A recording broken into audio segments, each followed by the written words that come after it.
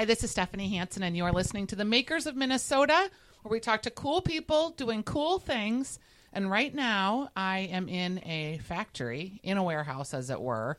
And I just want to describe to you, when you open the door to where I am, you get the citrusy, hot, spicy, delicious smell of a habanero pepper. I am with Bernie Dahlin, and we are at Double Take Salsa. And Bernie, I opened the door, and I felt like I was in the Caribbean. Well, thank you. That's amazing. That's kind of what we want when we make our products. We want to bring you somewhere. We want to take you to a place that makes you happy, frankly. Yeah. And then you said, we went and you gave me a tour of your facility, and you said you were making mustard. And I was like, that doesn't smell like mustard. What was it that you were making that has this delicious smell? Well, today we're making the Scotch Bonnet Mustard hot sauce, and we made it quite a while ago. And I absolutely love this sauce. It's really savory and just has all these spices, and it does truly bring you to that roadside Jamaican jerk chicken hot sauce kind of place. Like the kind of thing you want to have on roti or on exactly. a jerk chicken thigh that's been grilled out on some steam kettle, or you know how they do the kettle drums. Yeah. I love that, and it does bring you back, and it puts smiles on people's faces when you even talk about it. Now, Bernie, salsa. How did you get into the salsa business? Like a lot of people, I started growing some tomato plants at home and some peppers at home, and again had a overabundance one year and just started making salsa and bringing it into the office because I was literally throwing away 10 tomatoes every day because they're rotting on the vine, and that doesn't make anybody happy. No. So, but being a city boy and not knowing much about farming or growing anything, I kind of went a little overboard and won. So yeah, that's how it all started. I started bringing it into the office and sharing it, and it was just a good conversation piece. You seem, and I hope you take this the right way because we don't know each other too well, but in my experience, men kind of like gadgets. Mm-hmm. And men like to do things, and once they get into it, it sort of grows exponentially. And I can totally see how this became a business for you. It might be a competition kind of thing with men, with that kind of thing. So when you had your first salsas and you're bringing them to friends, at what point then did you start going to farmers markets, or how did you grow Double Take Salsa? Because how many SKUs do you have? There's a lot. We have a lot of SKUs. We have 5 salsa SKUs plus 2 salsa seasonal SKUs. We also have 4 hot sauce SKUs plus 2 kind of seasonal hot sauce SKUs, which is quite a bit. It's 13 SKUs total. And always looking and trying to mess around with different things as well is always a fun part of it. So that's what we have. Were you going to farmers markets? Yeah. So I was making salsa for probably 2 years and bringing it into the office. And then I started writing down recipes, like what I was doing. And, it always starts with 1 onion and 7 tomatoes and a little bit of cilantro. And then it moves to 3 ounces of cilantro, and actually weighing it out because tomatoes and onions are different. And so I just started making it. And then I started canning it, which I've never, again, being a city boy from Minneapolis, I've never done any canning. My mom never did any canning. I just had to learn how to do it. And so then I'd have it over the winter. And then people started saying, well, next time you make it, the normal thing, I'll start buying it from you. Right.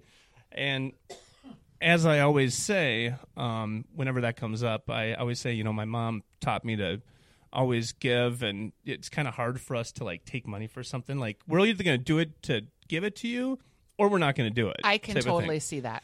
And so that's how it initially was. But then it started getting a little more, okay, well, I'll buy 5 or 6 jars or whatever. Just tell me what it is, And so I said, maybe I will give this a try.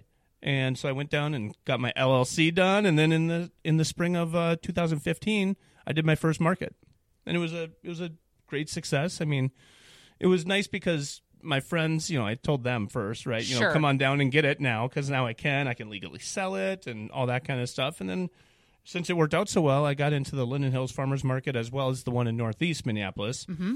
And, every week it just kept growing and growing. And, by the end of it, people were – it was kind of funny and it was exciting that at the last couple of weeks of the farmers market, people were getting a little panicked, like, how am I going to, I need this. And they'd buy like a case of it, and Right. people were coming up buying cases of my product, which was really, it was really exciting, but also very humbling at the same time because it just seemed like a lot, and it was great. It was great. So then you go from there, like that's where a lot of people stop. Right. It's kind of, I don't want to say a hobby business because that sounds maybe belittling and I don't mean to, but for a lot of people, that's enough. Like that's where it stops. It's their side hustle and they're happy there. How did you go from that to full-scale production and retail accounts? Yeah, so also late in the first year of my farmers markets, I started having, smaller shops come to the farmers market and say, hey, we want to carry your product, and we want to carry your product. So then I started thinking, well, I wonder if I could, what will it take to really go and start doing wholesale? And did you have another job at this point? Yes, I did. What was your job? I was doing residential mortgages for Wells Fargo. So super volatile business. Super volatile. When it's good, it's good. But at the time, I was doing just fine. Sure. Making a living. And I had been doing it for 12 years at that point. So it's kind of like I had a consistent business, needless to say. But yeah, so then I just started looking into what it would take to do this and go wholesale with it, keeping my job at the same time. My next step was getting a commercial kitchen because I initially was making it all out of my house up until about September of 2015. So it was a solid 4+ months of making it just at home. Yep. I have to tell you, when you do that, it sounds kind of funny, but everybody does it that way, right? That's always how it starts. They don't just go and start making recipes in a commercial kitchen off the get-go. You do it at home, you figure it out. But when I started getting a little busier and when I knew it was time to move to a commercial kitchen was when the daughters and the wife were coughing and because they couldn't stand all the peppers. Yeah, that we I were coughed using. earlier because it kind of catches in your throat because the oils are in the air. So then we're like, all right, well, I'm cooking too often now, so I might need to start doing it somewhere else. And then you're in a nice warehouse space now that you have retrofitted for your needs. Were you at a commercial kitchen for a while before coming here? Yeah, I was at a commercial kitchen in South Minneapolis from, like I said, the fall, early winter of 2015 all the way until June of this year. So it was a solid almost 4 years. Do you miss the camaraderie of being in a commercial kitchen because you had other vendors with you, I'm assuming? I do. I like that. And when I drive a lot because I'm picking things up, I'm making deliveries. So in a weird way, I'm alone a lot. I don't interact. I don't go to meetings. I'm not a typical desk job person that has people right next to you and you hear people and you talk to them and whatever. So, yeah, that is important to me. But that being said, I do have people working here with me. Yep. So it's nice. And you've got some other vendors that you're sharing space with or that are renting space from you. So that's cool. Exactly. Yep. The salsa business is super competitive and so is hot sauce. How did you get from the farmer's market to retail? Was it literally people wanting your product or did you have to pick up the phone and cold call? Did you have a salesperson? Yeah, it's all I'm pretty much the salesperson. So I'm you seem calling like people. You'd be good at it. Thank you. I'm the one going into stores. I'm the one talking to grocery managers. I'm, giving free samples away like crazy. And is that kind of what it takes? Because I'll just be honest, I've been with some people that they don't like to sample because people just want the free stuff. And I'm like, people, if you are not sampling your product, you are crazy. Yeah, that's... I don't know any product that's going to be really successful without that. I think so too. And when I'm at a market and one of my vendors isn't doing sampling, I know right away, okay, well, I'm writing you off because you're not going to have a good experience here because no one can taste your product. Right. And, it's either that or it's a massive marketing budget, to get that brand awareness out and to market and advertise to them. And you need people to be ambassadors for you. Absolutely. Absolutely. And, I can't even tell you how many jars. I've given away, I think I counted before I even started, selling my salsa. I think I gave away close to, 800 jars of salsa and hot sauce. That's really important for makers to hear. Yeah. I think it's really important for them to hear. And then since then, it's been far more than that. I mean, because every time I get a new client that wants to see, the product line, whether it's a distributor or a different grocery store, I mean, I'm sending almost a case worth to every single person who wants it. Mm-hmm. Not every person, but every grocer and retailer and distributor, because they need to see it. They need to see the branding. They need to taste it. They need to know what it's about, feel it, hold it, touch it. So yeah. And someone told me once, and I don't know about this from a tax standpoint, and obviously you're not a tax guy, but someone told me that, like, for all the samples that you sample or send out, that's like considered a marketing expense, or there's some way to line item it. I'm sure there probably is, but the bottom line is you're still paying money for the ingredients and you're line iteming them. But I don't know if there's any specific way to do it, like to make it more of a benefit. Yeah, I guess I would say I guess I'm not quite sure about that. I don't worry about that too much. I just know I got to do it. Yeah, and I get it done and good. I'll jump a question for you, and you can just take it. But my whole motto with my salsa and hot sauce company, I mean, my salsa is expensive. I know that. But I started by kind of branding it and kind of marketing it and making it, and copying the craft beer industry. I said, 20 years ago, if you went into a liquor store, you'd see Bud Light, Coors Light, Miller Lite, Mick Light, all these beers, and they're all $4.99 for a 6-pack. Yep. Then Sam Adams comes out, right? And they have the Boston Lager, and they're like $7.99. And people are like, why would I ever buy that when I can just buy a Coors Light, right?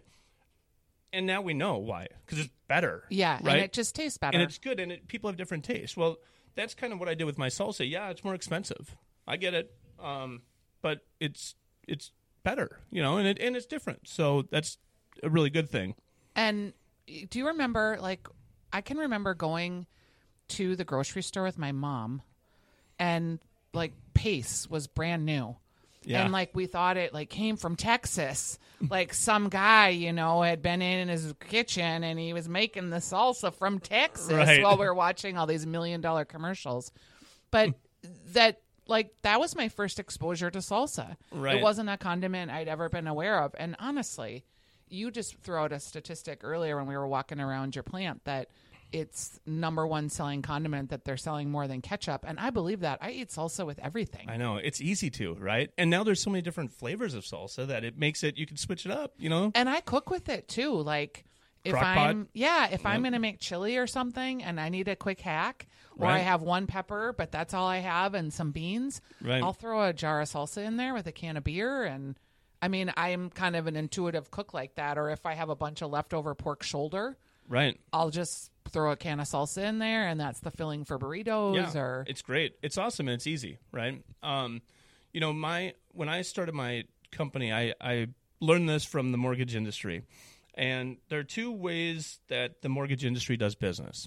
One is, let's make as much profit as we can to keep our shareholders happy, right? And then we'll try to do the right thing, after that. The fact, yep. Or if you do the right thing, you're going to make profit, right? And both companies make profit.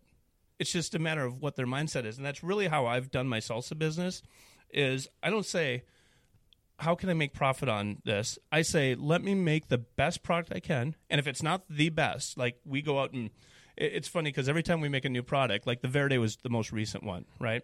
We would go online and we'd shop for like the most expensive Verdes. And we'd go to the grocery store. We'd go to Kowalski's and Lunds and Byerly's, and we'd buy them all, and we'd just sample them all. And until mine was hands down the best, it wouldn't go to market. Yours was really good. Thank you. And I'm a Verde lover. That's actually, I use it a lot. Thank you.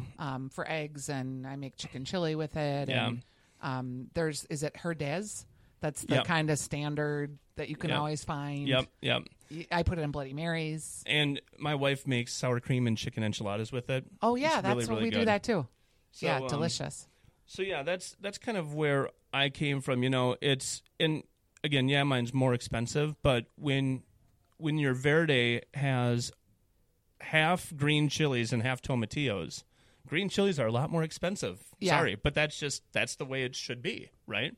And other people can't do that because green chilies are just too expensive. It's too time consuming to roast them all. So, but that's what we do. Yep. Which is why we have to, charge a little more, but at least we give you what you want. Are you still growing a lot of the produce, or are you having to source it? No, wife topic number 2 was his wife is sitting here. I should just point out she's being quiet, but she is sitting here with us. She at one point said, Bernie, you need to figure out if you're going to be a farmer or a salsa maker. That's probably good advice. And I said, I'm much more of a salsa maker. I'm a city boy, not a farmer.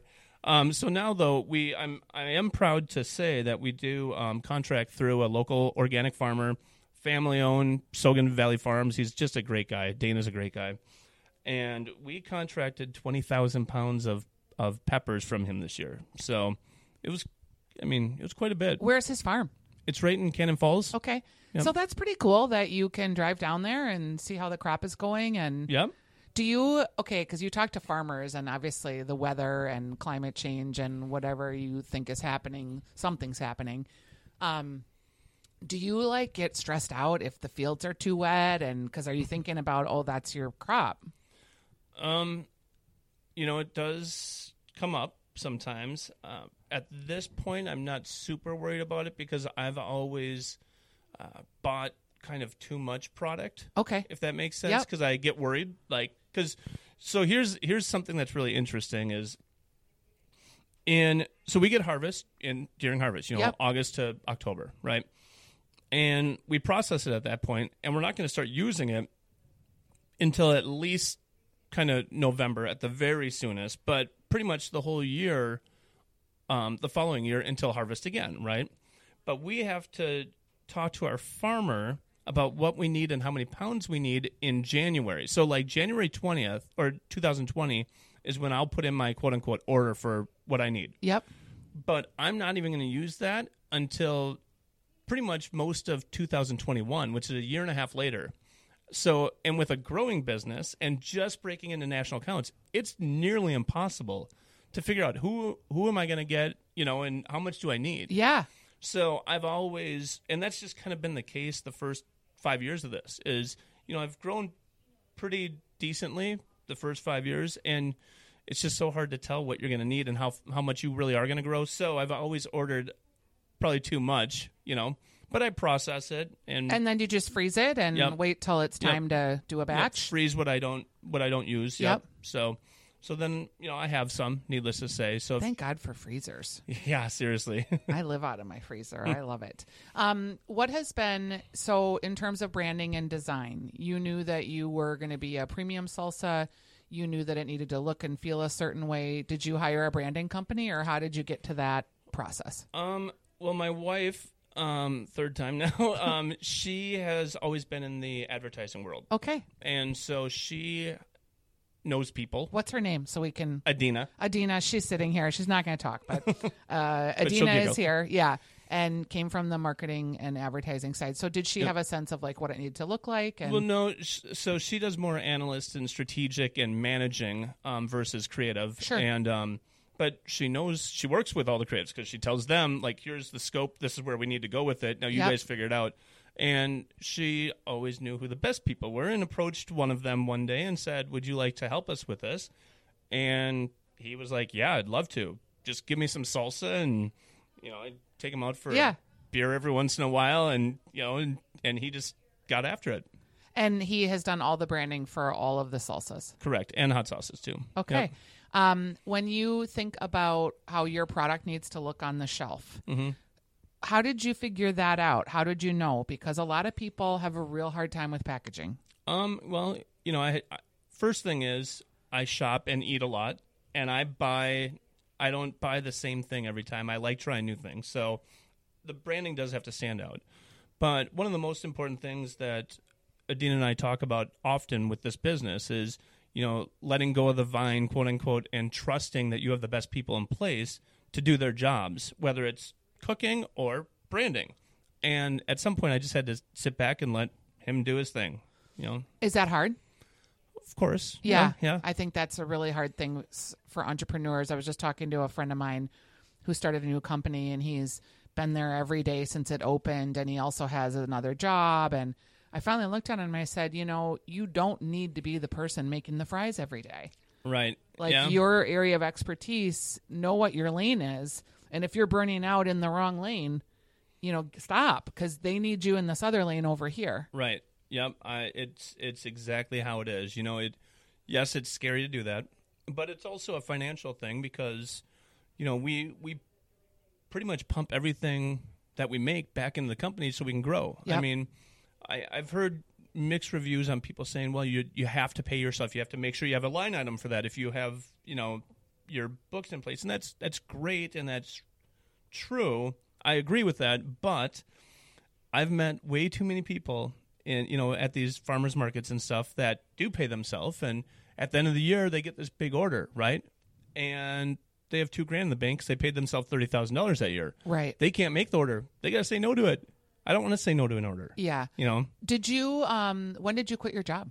I quit my job October 21st of 2016. What was that conversation like with your wife, or were you guys ready and kind of marching towards it? Because that's a really hard time. It is a hard time. Fortunately, my wife had a good job at the time.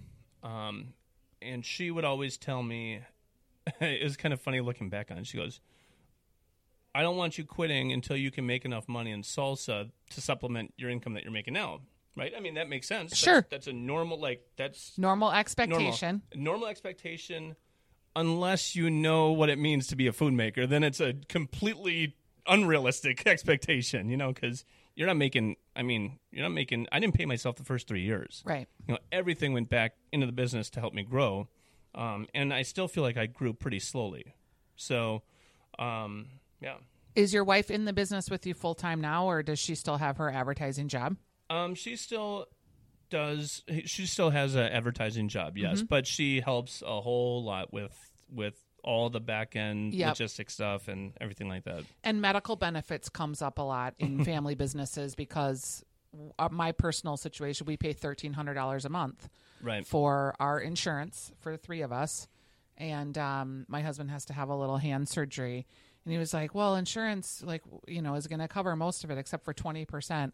I was like, oh, is that on top of my $23,000 I'm paying in my yearly premium? It's just crazy. Right, yeah. And so my wife is still in the business of advertising, but she's a contractor and has been for many years now. So you guys know the insurance pain. We know the insurance pain. Fortunately, and that's one of the things that she takes care of is all that back-end logistical stuff.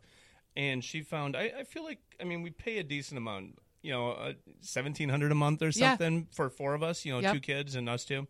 But the deductible is really nice. It's like we don't pay much other than that. So that's great. Yeah. So we're happy with it. And I think for entrepreneurs listening, those types of expenses that you don't think about when you think about I'm going to quit my job because I'm so in love with this other thing that I'm doing, and just being practical and understanding, how everyone I think that I've talked to has left their job 6 months too early, because you think you're all ready to go. And then there's all this stuff that you didn't think about. Right. So I always tell people have 6 months of income banked at the minimum.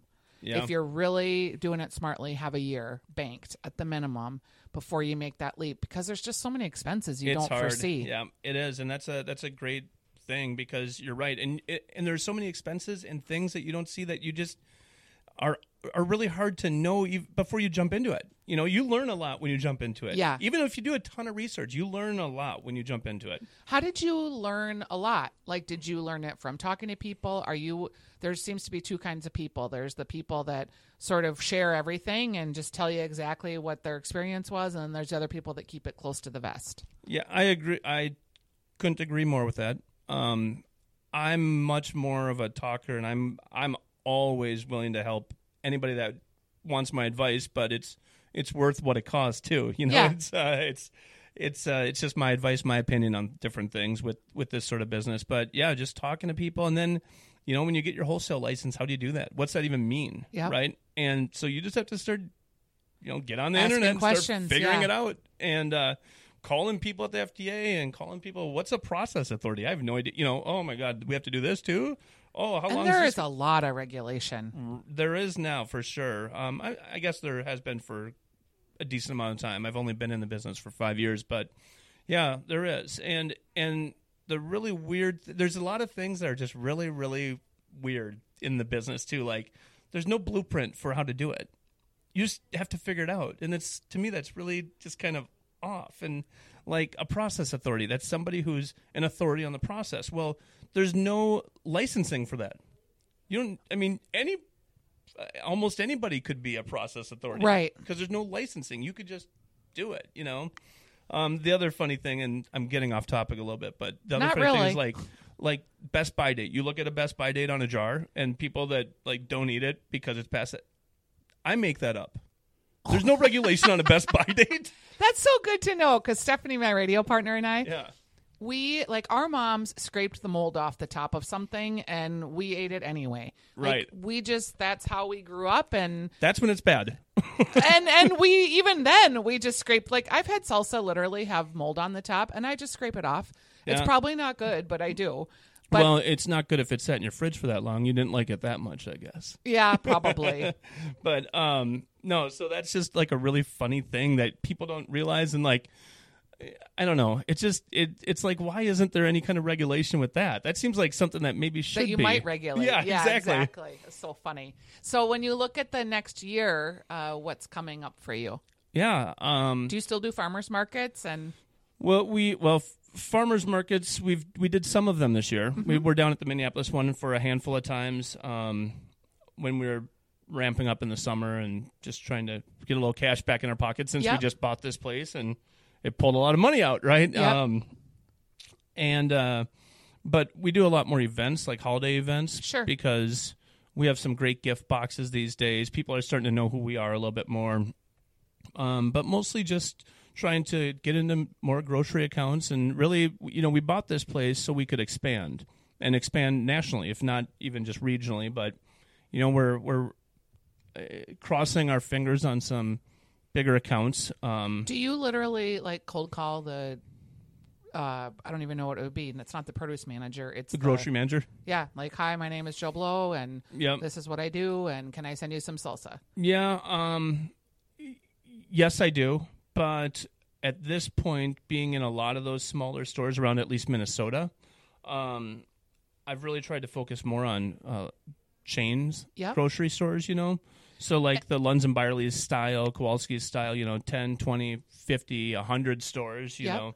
I'm going to try to pitch to a 161 store chain out east this winter still. And so how do you do it? Do you call them, send them salsa, then follow up, then try to get an in-person meeting? Yep, that's exactly it. Calling them is really tough. A lot of times you can't find their number anywhere. Yep. There's no way to get hold of them. You might get so when you start going with the bigger kind of more Chains, chain yep. grocers, they have a buyer, right? So for instance, like one of the biggest, Target, in our hometown, in our backyard, Target has a salsa buyer. Okay. That's all this woman does is buy salsa for Target. Really? Yeah. That's and that's a full-time job. yeah. Right? And so she does this. Well, you can't call her. Sure. You'll be lucky. And if they you probably don't want to tell you who she is. No, they don't want to. No, it's almost impossible to even know who you're supposed to be talking to. You almost have to be invited to pitch to Yep. them, right? And so that's kind of the new struggle these days. It's not just actually getting out there and knocking on doors. It's like trying to figure this These stuff people out. are hidden. Yep. And then you send them an email, and it just Black hole. black Yep. hole totally. So you just have to keep doing it. And you have to get creative with your emails and maybe give them something that they want to see. Yep. So that's kind of like the stuff that we're working on right now. But one thing that we've done, and I don't know the return on investment on this, but we've been doing the Fancy Food Show out in San Francisco last Yes. year and this year. And there's a Minnesota contingent, right? There is. There's that's a been put pavilion together that by. we're is actually it Grow in. North that puts that together? I think it's just the Oh, Department Department of of Ag. Ag. Yeah. Okay. And Ari, maybe. Yep. Yep. They might help sponsor it or Sure. something like that. Yeah, they're so we're doing that, and that's actually a good way to meet some of these national kind of buyers, because the buyers go to these things, and if they like the look of it and they like the feel of it, and then they taste it and they think it's pretty good, then we start having a conversation. It's really nice. It's a good way to do it. And just working trade shows, like, this sounds like an obvious, but like, work your booth. You cannot stand behind the booth and just stare at people and think they're going to come by and reach down and grab a sample. You're standing there without talking to them, staring at their hand, going to eat your thing is weird. People don't do that. Right. I have a few people that have helped me that are kind of like that. And I have to tell these people over and over and over, and this is kind of my motto is, if you're not listening, you're talking. That's the rule. Bring them in. If nobody's there, you're still talking. Hey, do you guys want to try? People walking by, you gotta hustle. Bring them in. You gotta yes. hustle. That's great advice. Yep. And then my only other advice is that we need to make them very happy, because emotion sells better than anything. We want them happy when they're walking away from our booth. Bernie, that is great advice. You are a sales guy. I can sense it in my bones. Yeah. Well, thank you for having me out to your plant. I wish you guys the best of luck. Thank you. And thanks for being our guest today. Absolutely. Thank you so much.